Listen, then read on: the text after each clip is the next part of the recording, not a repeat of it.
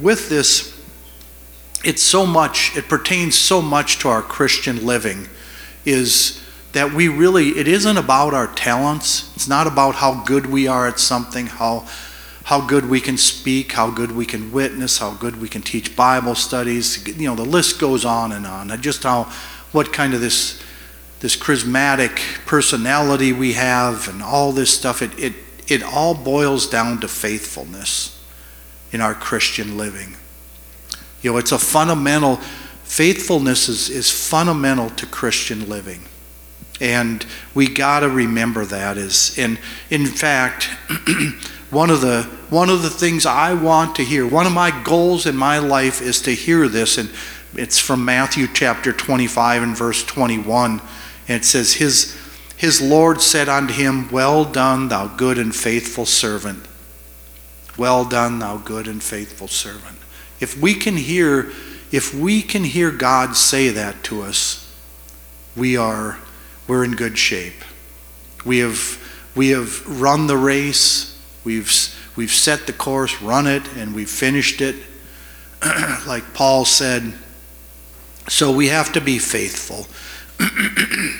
Excuse me. And I mentioned about the basics. Christianity is so simple. It's so simple that a 6-7-year-old kid can live Christianity. They can. I remember our son Cody getting the Holy Ghost. I think he was maybe 8 years of age, and you think, what could a kid do? But it put a song in his heart. I mean, he came back from at camp, received the Holy Ghost, and he was singing. It made a difference in a little 8-year-old kid. And so the basics, any kid can do it. Any kid can pray. Any kid can read the Bible or listen to the Bible. He can understand it. I mean, I remember one time when Cody was just a little kid, he laid hands on my wife when she was sick, and God healed my wife. So even a kid, it's so simple. Christianity is so simple, even a kid can do it. And the key to everyday Christian living is faithful to the basics. And I cannot, and you cannot possess what we do not pursue. That's just life. We have to pursue, to possess some. If we want a prayer life, we are going to have to pursue our prayer life. Whatever we want in life, we have to pursue. And there might be some fat chance out there in life, not in spiritually, but in life, that somebody didn't pursue something and it just fell in their lap, right?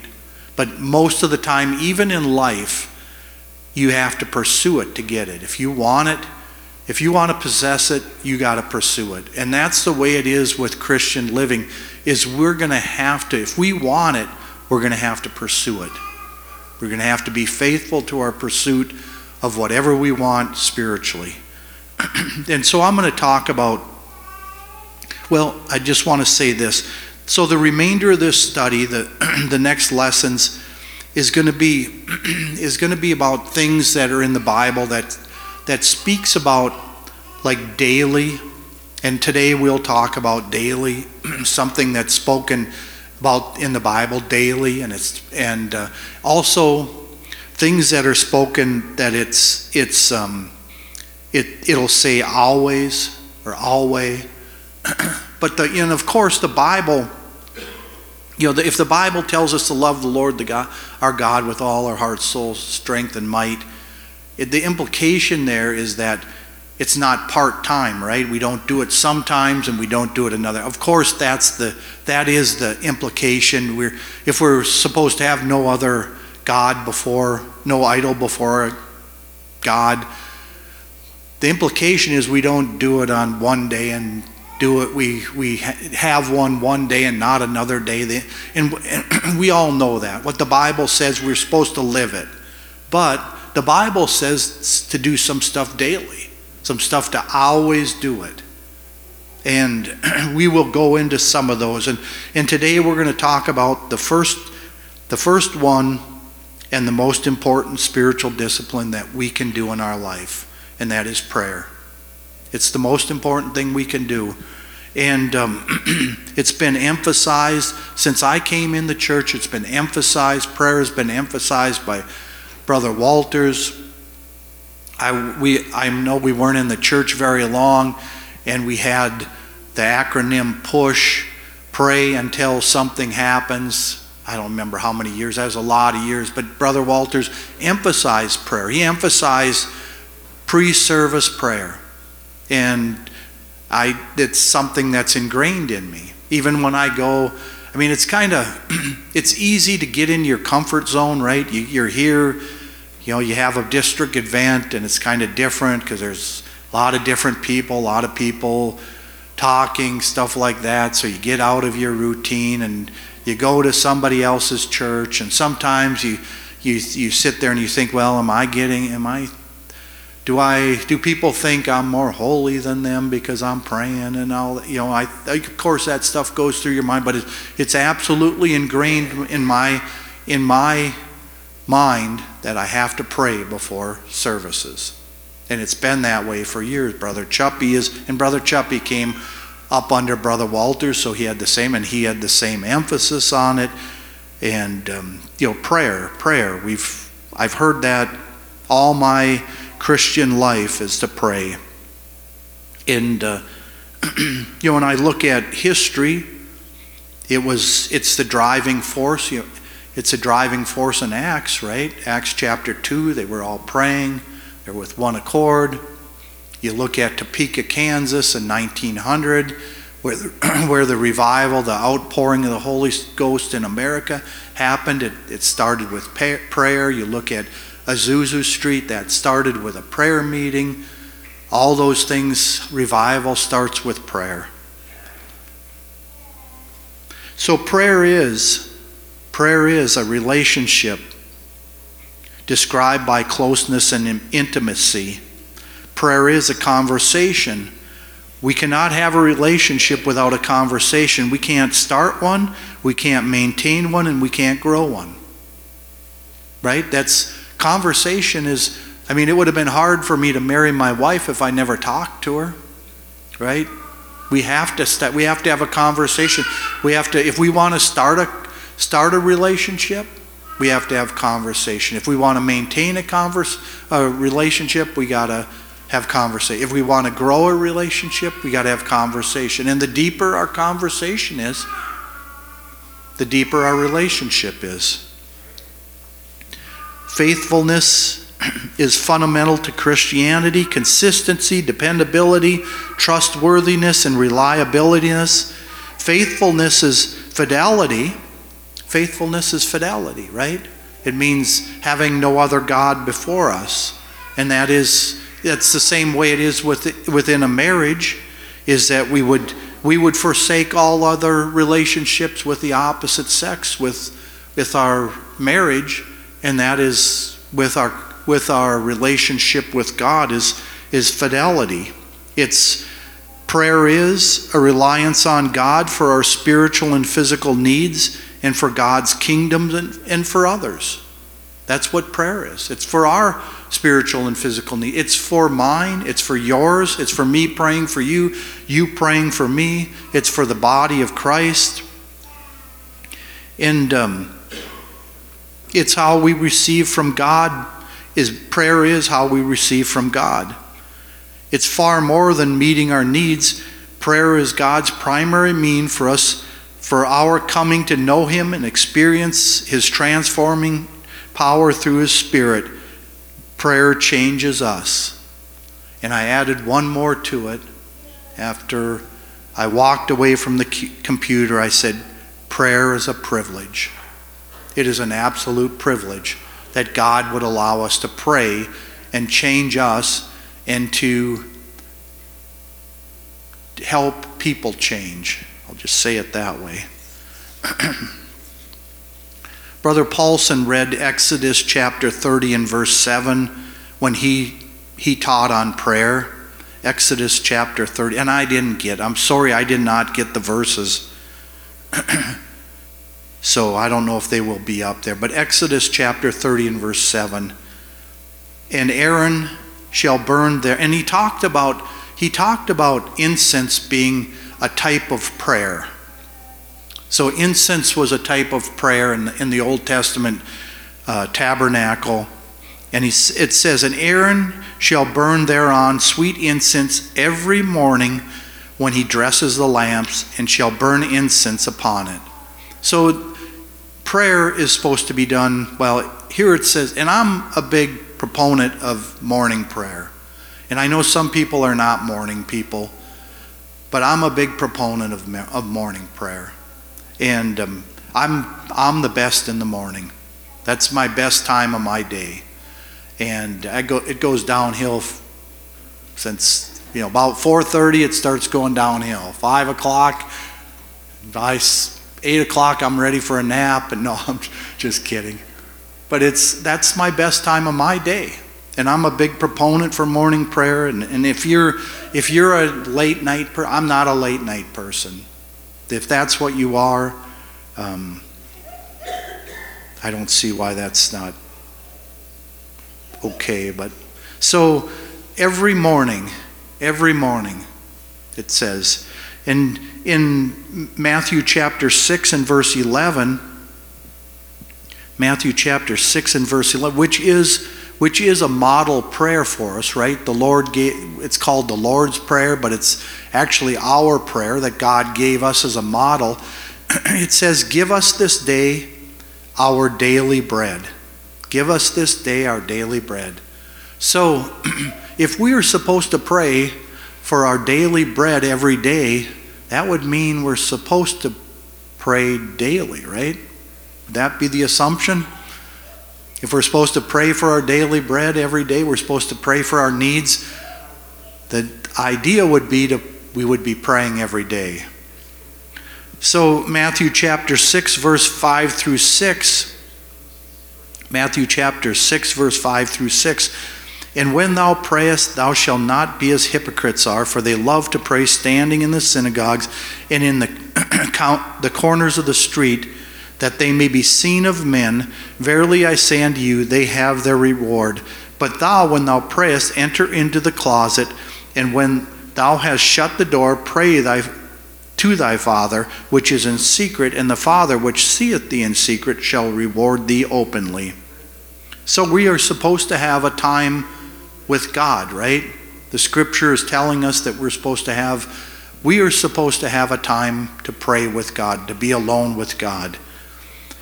1 Thessalonians 5 and 7 says, "Pray without ceasing."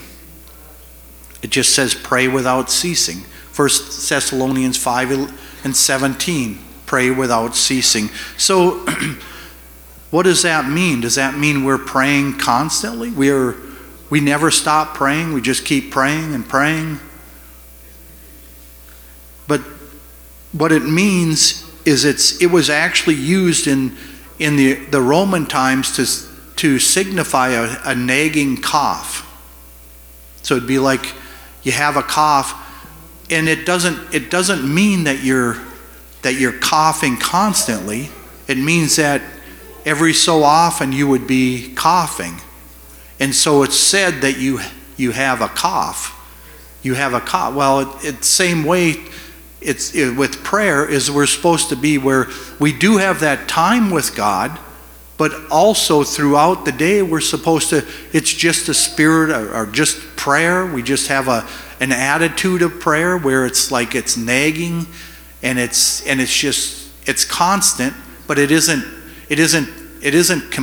completely constant, but it's over a period of time. You do it every once in a while. Well, you see a need come up, you just pray.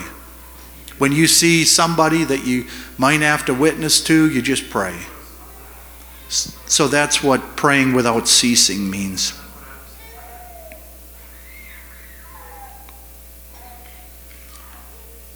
I remember actually last week I had a rough week last week with my job.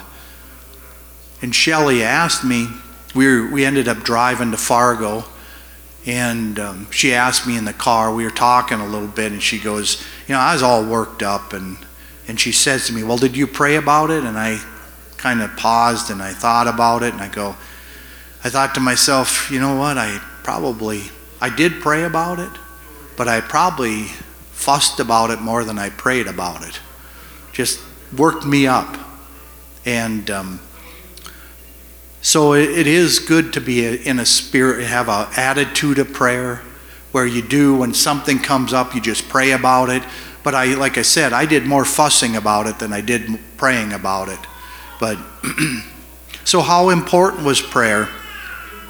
And I mentioned this before in Daniel. Daniel, he had, there were the fellow leaders in the kingdom they were jealous of Daniel and wanted to get him, and they couldn't get they had nothing on him. They couldn't pin anything on him, and so they end up figuring, well, if we're going to do it, it's going to be something about his religion. And so they ended up making a decree, and King Darius signed it, and it was that nobody could pray to anybody but King Darius for 30 days. And Daniel, and it says in verse 10 of chapter 6, and now when Daniel knew that the writing was signed, he went into his house, and his windows being opened in his chamber toward Jerusalem, he knelt upon his knees 3 times a day and prayed and gave thanks before his God as he did aforetime. So here David, there was probably some options he could have did, right? He could have stopped praying for 30 days. He could have not opened up his windows. He could have probably traveled somewhere or found some place that wasn't that they would not detect him that he was praying. But instead he opened his windows just like he did. He acted like nothing's wrong, nothing's different. He just did it. And it was a life or death. For him, it was a life or death situation. I pray, I probably die. I don't pray, I live. And he chose to pray. How important is prayer? And I think, the question isn't how important it was to Daniel to pray, right? The question is how important it is for us to pray. How big of a priority it is in our life. Let's see. I got to time this right here.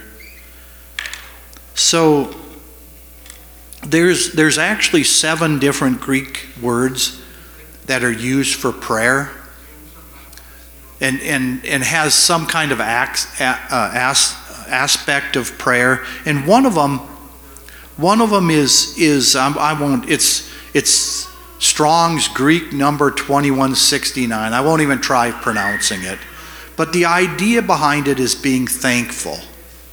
To be thankful, to give thanks. And so that is a big part of prayer, is being. It's something I'm not a big person on. I do say thanks for stuff and all that things, but that's something I really need to work on. I've worked on it, and I still have to work on it because I want to be thankful. And I understand by people over the years of giving, and when you give to somebody that's grateful, sometimes people are so grateful they actually draw stuff out of you.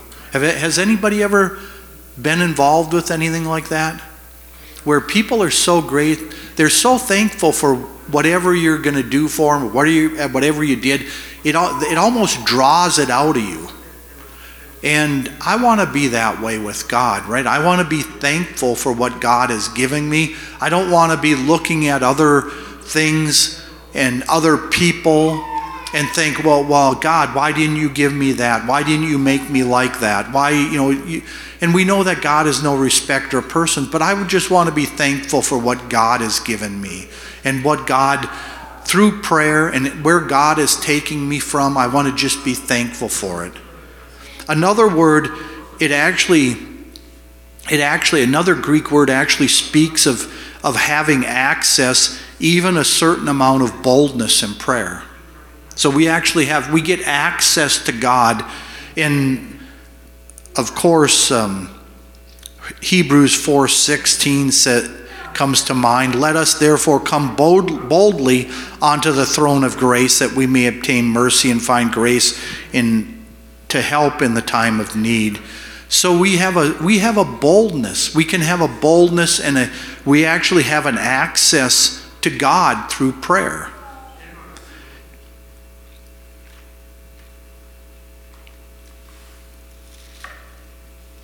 A second here. I want to get to I just have way too much stuff here. I want to make sure I get to where I'm going. So I will just pass over once I need to. So and one of the big things about prayer is, you know what? I think I'm just going to pass over everything here.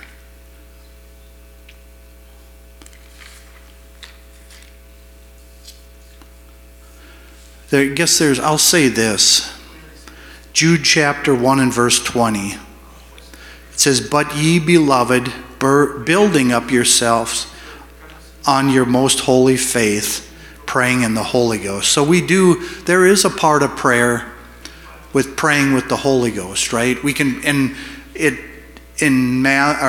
Romans chapter 8, it talks about not knowing what to pray for, and God gives us utterings and groanings that we cannot be uttered.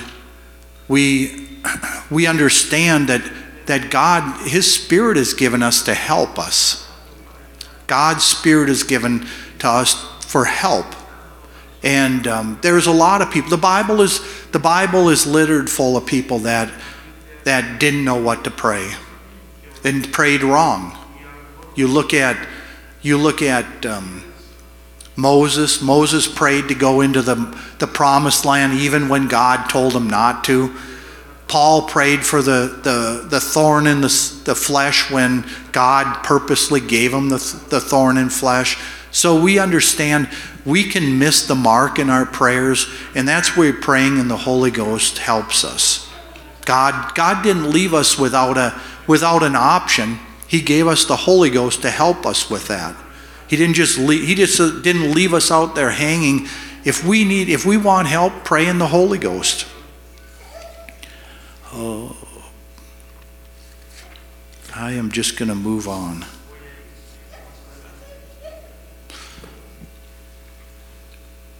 So, in James chapter 4 and verse 2, it says, "Ye lust, and ye have not. Ye kill, and ye desire to have, and cannot obtain. Ye fight and war, yet ye have not, because ye ask not." So James says this. I guess really it's God telling us, right? This is what God is telling us. In this verse, I will just tell you my interpretation of this verse.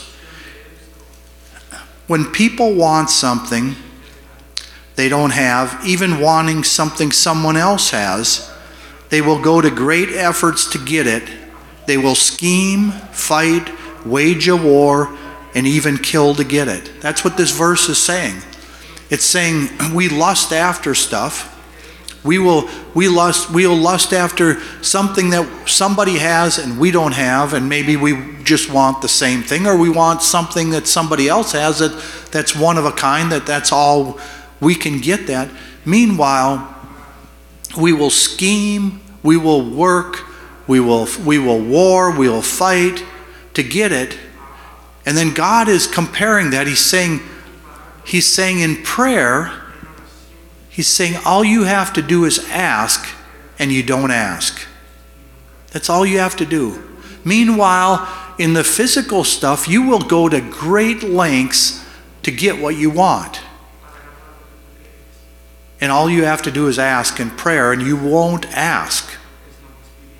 That's what God is saying there. And James has a way of being a little rough about it, right? That's just James. In the book of James, the way the book of James is. And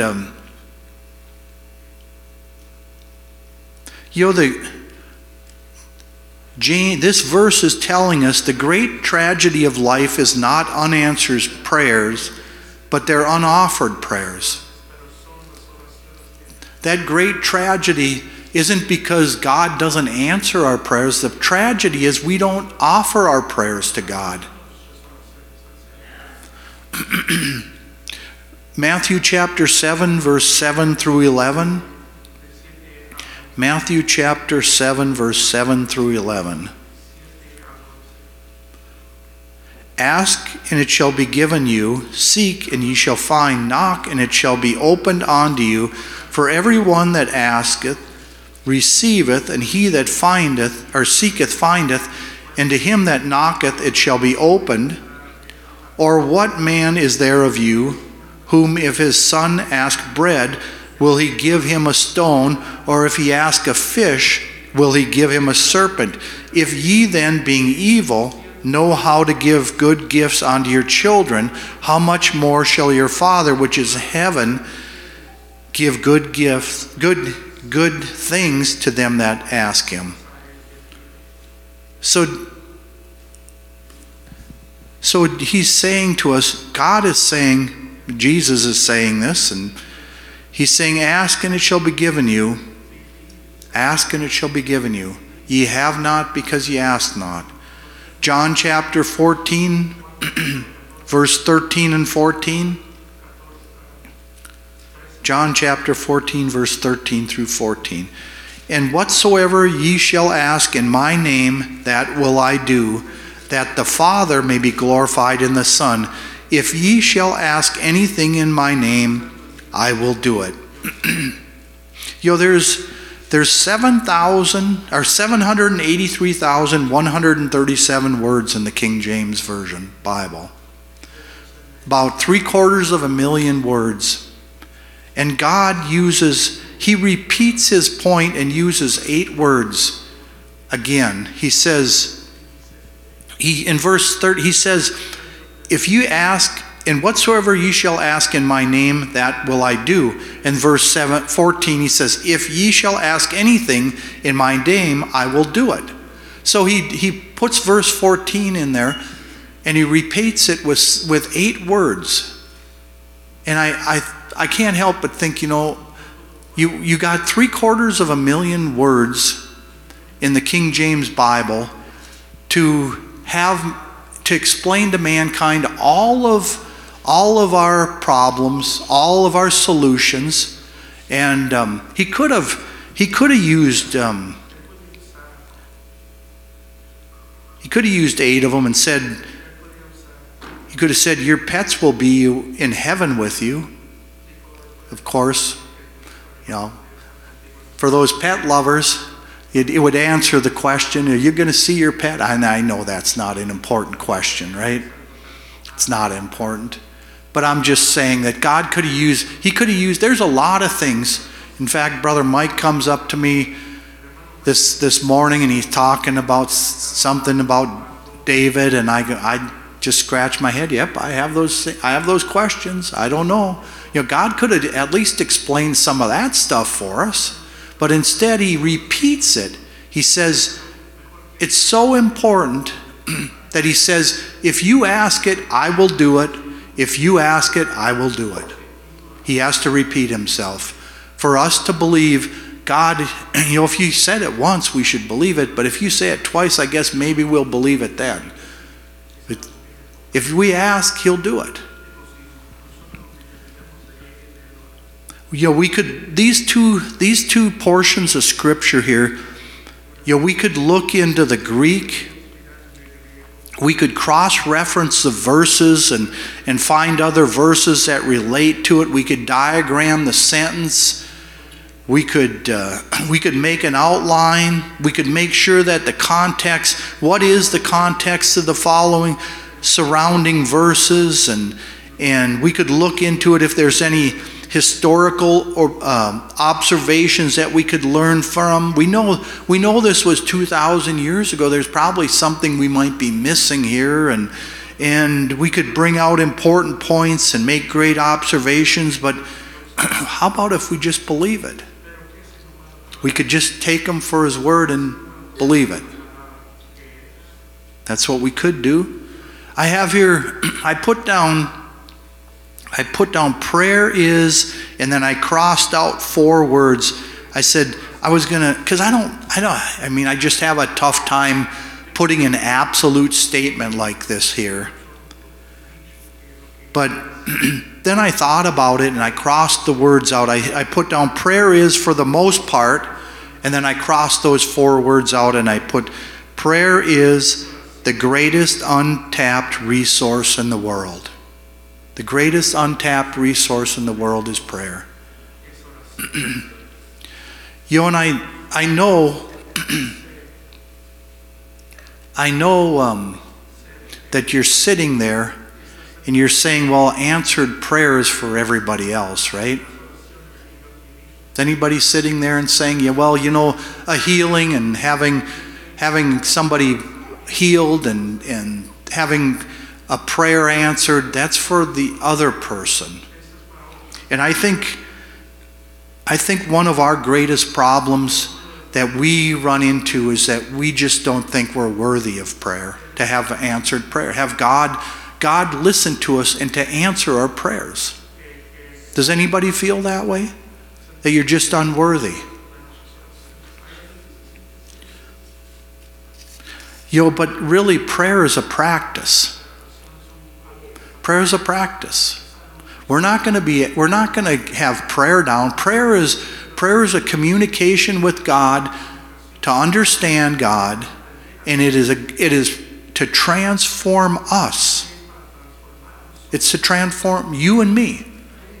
It's not that we've arrived, that we've arrived somewhere and we don't have to. We've reached a place where God will hear us. Okay, if we get this place in God, God will hear us all the time. He will hear us. And of course, there are scriptures that talk about that. I know that, but I just feel I actually had stuff in there. And I feel that I don't have to talk about that. I feel. That's the direction I took. I took the direction, the leading I took was that I don't have to tell you all the negative things about prayer, everything that we're not doing right about prayer. All I have to say is God is willing to listen to us. God wants to answer our prayer. God knows, he's saying if fathers know how to give good gifts, how much more do I know how to give good gifts? He's saying, just ask. Just ask. God is saying, just ask.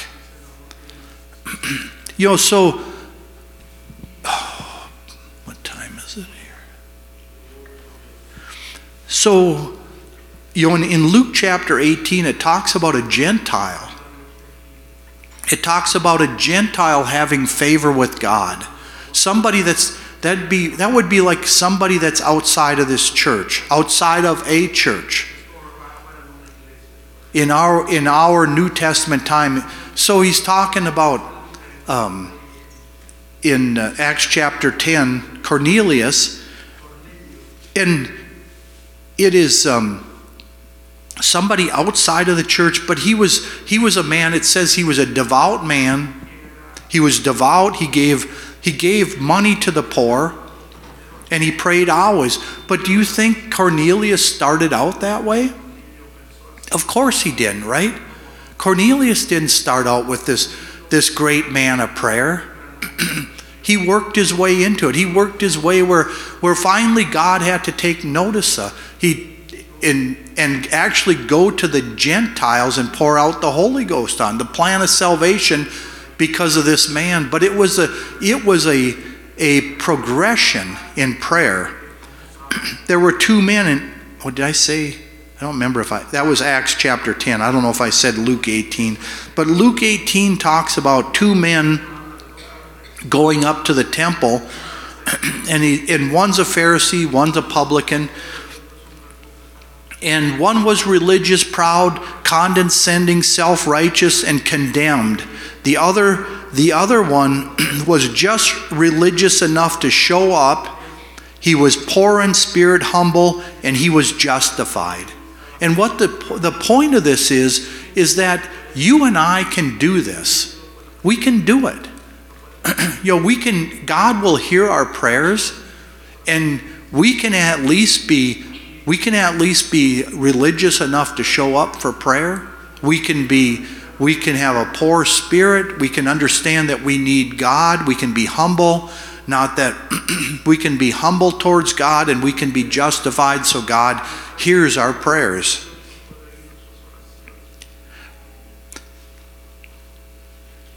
One of the greatest problems with prayer is that we do not feel worthy of God's answer.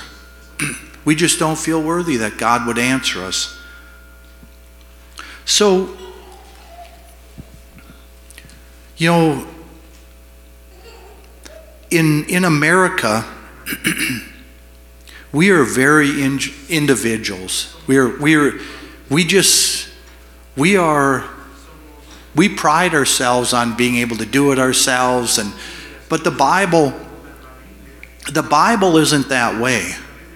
The Bible talks about Abraham, Isaac, and Jacob. It talks about their descendants. It talks about the nation of Israel. It doesn't talk about single people. It's a community of people.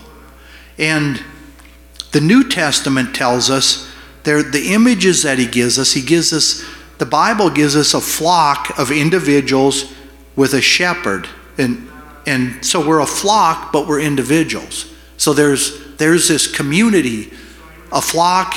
There's one image is a growing temple made of individual stones. One example is one vine and many branches, right? There's vines and branches. There's one body but many members. We're supposed to love our neighbor as ourselves. We're supposed to prefer our brothers and sisters. So you understand, we get this concept of we have this Western mind of being an individual, but the Bible speaks about us as a community, brothers and sisters. It uses brothers and sisters too. I didn't put that one in there.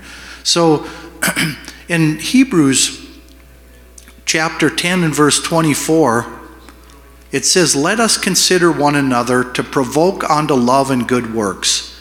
So we're supposed to provoke each other onto good, and it means provoke means to just to encourage somebody to good works. And at Christmas time, did anybody eat like a couple truckloads, semi-loads of sugar at Christmas time like me? Anybody else? I had my share of sugar at Christmas time, and it got to the point where we were winding down at Christmas time, and Sarah goes, "Okay, after Christmas, I'm not going to drink pop anymore." And she said to her family, her kids and Gabe, and she goes, "Whoever is the last one that doesn't drink pop gets $50. That was the challenge. And of course, I was just going. I wasn't going to get the $50, but I wanted to outlast them in drinking pop because I had my fill at Christmas time. It's like, boy. So I ended up joining in it, and we would always talk. Did you drink pop? And Sarah would entice me with Shasta Black Cherry, slide it in front of me. So it's like, but of course we're not supposed to do that when we're provoking each other to good works. We're not supposed to do that. Try getting somebody to fail, but we were just kind of made a joke of it and had a good time, and we were trying to make it so we didn't have pop. And but I wonder, Hebrews chapter 3 and verse 13 says, and this is one of those actually I'm going to teach about this scripture. It says, "But exhort one another daily. Exhort one another daily, while it is called today, lest any of you be hardened through the deceitfulness of sin. And it means to exhort means to call upon someone to do something with the meaning of aid, help, comfort, encouragement. You're asking someone to do something for their benefit. And I cannot think of a better thing to do than to challenge somebody with prayer. Challenge somebody with prayer. Say, go to your friend and say, you know what? I am going to pray for 15 minutes, half hour. I'm going to pray for a half hour. I'm going to pray for 45 minutes. I'm going to pray for an hour. I challenge you that I will pray for an hour forever. I challenge you that. And then encourage one another, right? Encourage one another. Why can't we do that? If we can do it over sugary water, why can't we do it in prayer? The Bible tells us that we are supposed to exhort one another daily. You know, this verse, when I came across this verse, I thought to myself, that is hard. You got to be intentional about exhorting one another daily. Does anybody exhort people daily? Does anybody do that? You know, there's some people that are really good at encouraging people.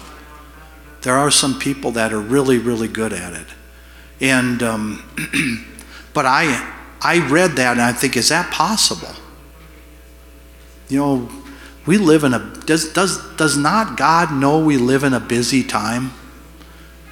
I mean, you know how busy we are? And to exhort, to take the time out of our life if we're going to have to pray in the morning and we're going to have to take our time out of our day and exhort somebody and call somebody or send somebody a text or send somebody a letter to exhort someone daily, God has to know where the times we're living in. I mean, I look at that. We'd have to be intentional. I would have to be thinking about how to exhort people.